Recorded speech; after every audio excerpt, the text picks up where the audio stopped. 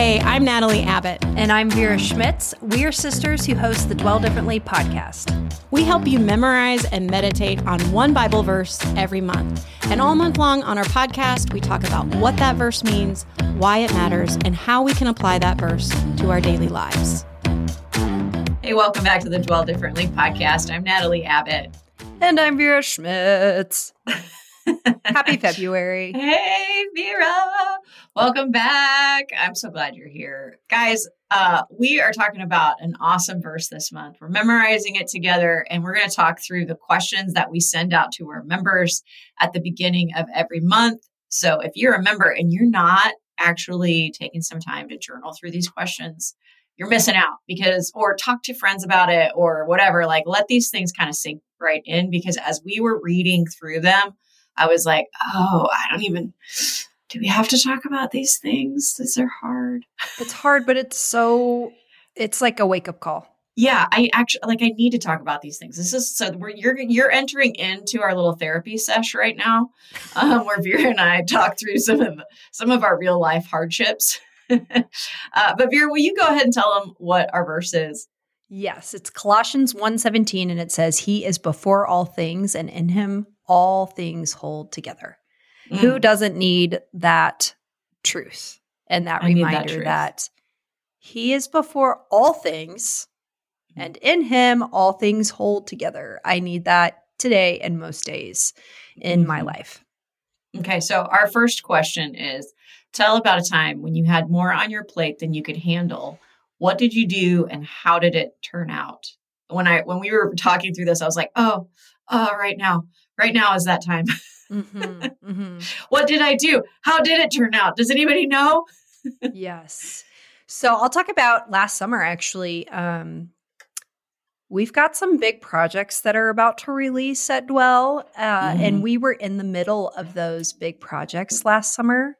And I'm just going to say it, guys. We wrote a book. We wrote a book. It's not coming out yet. So this is like a mini teaser, but we had a lot of deadlines last summer on a book. And at the very same time that we were having some of these huge deadlines that many people who've written books will refer to writing a book as having a baby, at the same time, we actually added a baby to our family all at the same time. So book baby and real life baby to the Schmitz family. I thought I was going to die. Like it was a lot because I had never written a book. I am not a writer in the same way Natalie is. And I told her, I felt like it was like I was waking up and going to a CrossFit gym for the first time ever, every single morning to write that book. Oh my gosh. Like the soreness never went away. The one thing I can remember from that time that I have taken forward with me is that I truly had to rely on the Holy Spirit to give me peace. And I had to trust that God was going to give me everything I needed every day. And I couldn't think about a whole week's worth of work or mothering.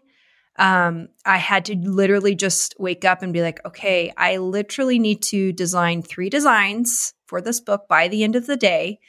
And I know God's going to give me amazing ideas and I'm going to have the skills and I'm going to trust that. And so I think when we are taken to the edge of ourselves, we have 2 choices. We can continue to try to pull from our own knowledge and our own resources, or we can remember, and it's God's grace that we can remember that he is before all things and in him all things hold together. Yeah. Just that idea of him holding all things together is just so profound to me. You know, like not only is he before all things, so he came before all things, he knows all things, he's ahead of it, he's ahead of the game, but he's also the one who's holding all of it together. It's not just a knowledge, but also the reality of sustaining and holding and keeping and providing for all things. Mm-hmm. It's just a lot. So when I feel like I'm in in the midst of my everything. What's that look like for you right now? It's not, I literally really, really, really need this right now. I feel like, I literally just wrote in my journal this morning, I have no margins. My margins go from about 8 to 8:30 p.m. until about 9 to 9:30 p.m. Like there's a little quiet moment in that sometimes that I get, but otherwise I feel like I am running a marathon, and I've been running a marathon. It's like an Ironman. What is that, the one where it's like, that's the one. Forever? It feels like forever right now. It feels like I've been in the same, like I keep looking forward to that thing that I'm like, oh, then I'm going to be able to rest. And I will say I did get some good rest over the holidays, but it was a very short-lived little smidgen of time. And then it was like, man, I actually sacrificed my current self to my restful self at Christmas so that I could have that rest and be with family and enjoy myself. But now I'm sort of paying for it. Mm-hmm. So I would say, like, when I think about what did you do and how did it turn out? Like right now, I don't know. I think just really leaning on Jesus every single minute and knowing that this isn't forever. Like as much as it is a marathon, all marathons come to an end. And it's like, I can even kind of see the end of it. I can see it. It's coming, which almost makes it more painful to feel like I'm not there like yet. Do I have enough energy? You need to go to the bathroom and the gas station exit is like 4 miles ahead, and you're like, you've been waiting and waiting. And then you see the exit and you're like, now I really have to go to the bathroom. It's just that's like where that. You are. Because it is a season. It is a season currently, and we go through those seasons where we have more on our plate. And then we go through seasons where things are not quite as hairy. I have a plate full of hair. That's disturbing. A little bit. Okay. So let me so for those of you who haven't listened to the teaching episode, in that episode, I go into Colossians 1:15-20 and talk about all the ways that this passage of scripture where we find our verse tells us about who Jesus is and how he is worthy of holding all things together, how he is the Lord of all things, how he is good. And so if you want, you can go back and listen to that. But practically, I want to know, Vera, how is Jesus qualified to hold all of your things together? So if you're thinking about all the things on your plate right now, and it feels very full, when you think about those things, how is it that I don't know, like if Jesus is the owner and the creator and the sustainer of all things, then why are we always trying to spin our own plate and it's full of spaghetti and it's getting everywhere? Mm-hmm. Well, and it's not just the stuff, like it's not just work. It's not just being a mom. It's not just it's like, for me, like the thing that typically pushes me over that red line of like feeling out of control are my interpersonal relationships and the things that cause me emotional, like where I really care for somebody and things are not going well, for instance. Like that, to me, those are the instances that is the hardest to live out, that he is before all things and in him all things hold together. It's like, whew. When you get that text or that call and somebody's really hurting or something terrible has just happened, those are the things where I'm like, I really have to lean in.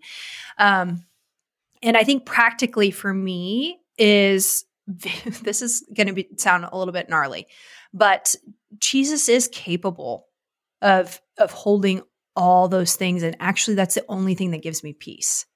And something that I often do is, and I've talked about this before on the podcast and written a blog about it, and we'll put it in the show notes, but I pray the Lord's Prayer. And that very first part where it says, Our Father who art in heaven, I actually just stop right there. And I imagine I almost zoom out. Like I actually see in my mind myself. And I often pray this prayer on a little walk. It's like, I call it my stop sign walk. It's maybe 100 meters up to the stop sign and back. So this is a very short commitment in your life. This is a very practical thing that you could do. Take your stop sign walk is what I call it. And I pray the Lord's Prayer up and down the street, and then I go back to what I'm doing. But that first part, I visualize myself on that street as I'm walking, and I imagine seeing me from 100 feet in the air, 1,000 feet in the air, 10,000 feet in the air, like, and then zooming out and imagining our Father who is in heaven, who can see everything on my street, in my city, in my country, on this planet, and every last detail of every last, not only person, but every living thing, every leaf, every piece of grass, every particle of air. Like, he sees everything. And there is a peace that comes when you remind yourself of how big and capable he is to hold all things together. And that is something I practically do because it can feel so burdensome. And like I said, it's mostly those interpersonal relationships that I care about, where I'm like, I don't know what to tell this person. I don't know how to help this person who's truly hurting. Like, to then zoom out and remember who God is the only peace that I can have. And then in that moment, when I get to the part where it says, give us this day our daily bread, I'm praying for those things and saying, God, give me my daily bread for these situations that are heavy on me, that I'm not in control of, and that I don't like that feeling of not being in control. Remind me that you are in control. That's my daily bread. My daily bread is reminding that you are capable. And then give me, God, everything I need to interact in those relationships or to finish writing this book or whatever the thing is. And the peace that comes transcends all understanding. That's awesome, Vera. That's super practical. I think for me, I sort of do a similar type of, spending time in God's word. And then I take the things that are like the hitches in my life, the really hard things that I'm praying for, those long-term prayers or my, like you said, interpersonal things, whatever it is. And I just list them out. So oftentimes, like, I feel like my journal a lot of times looks like a grocery list of like people and situations. But then when I do that, I'm giving my mind the freedom of like letting go of those things. I'm putting them someplace else. I'm saying I'm not going to hold on to these right now. I'm going to give them to you to hold on to.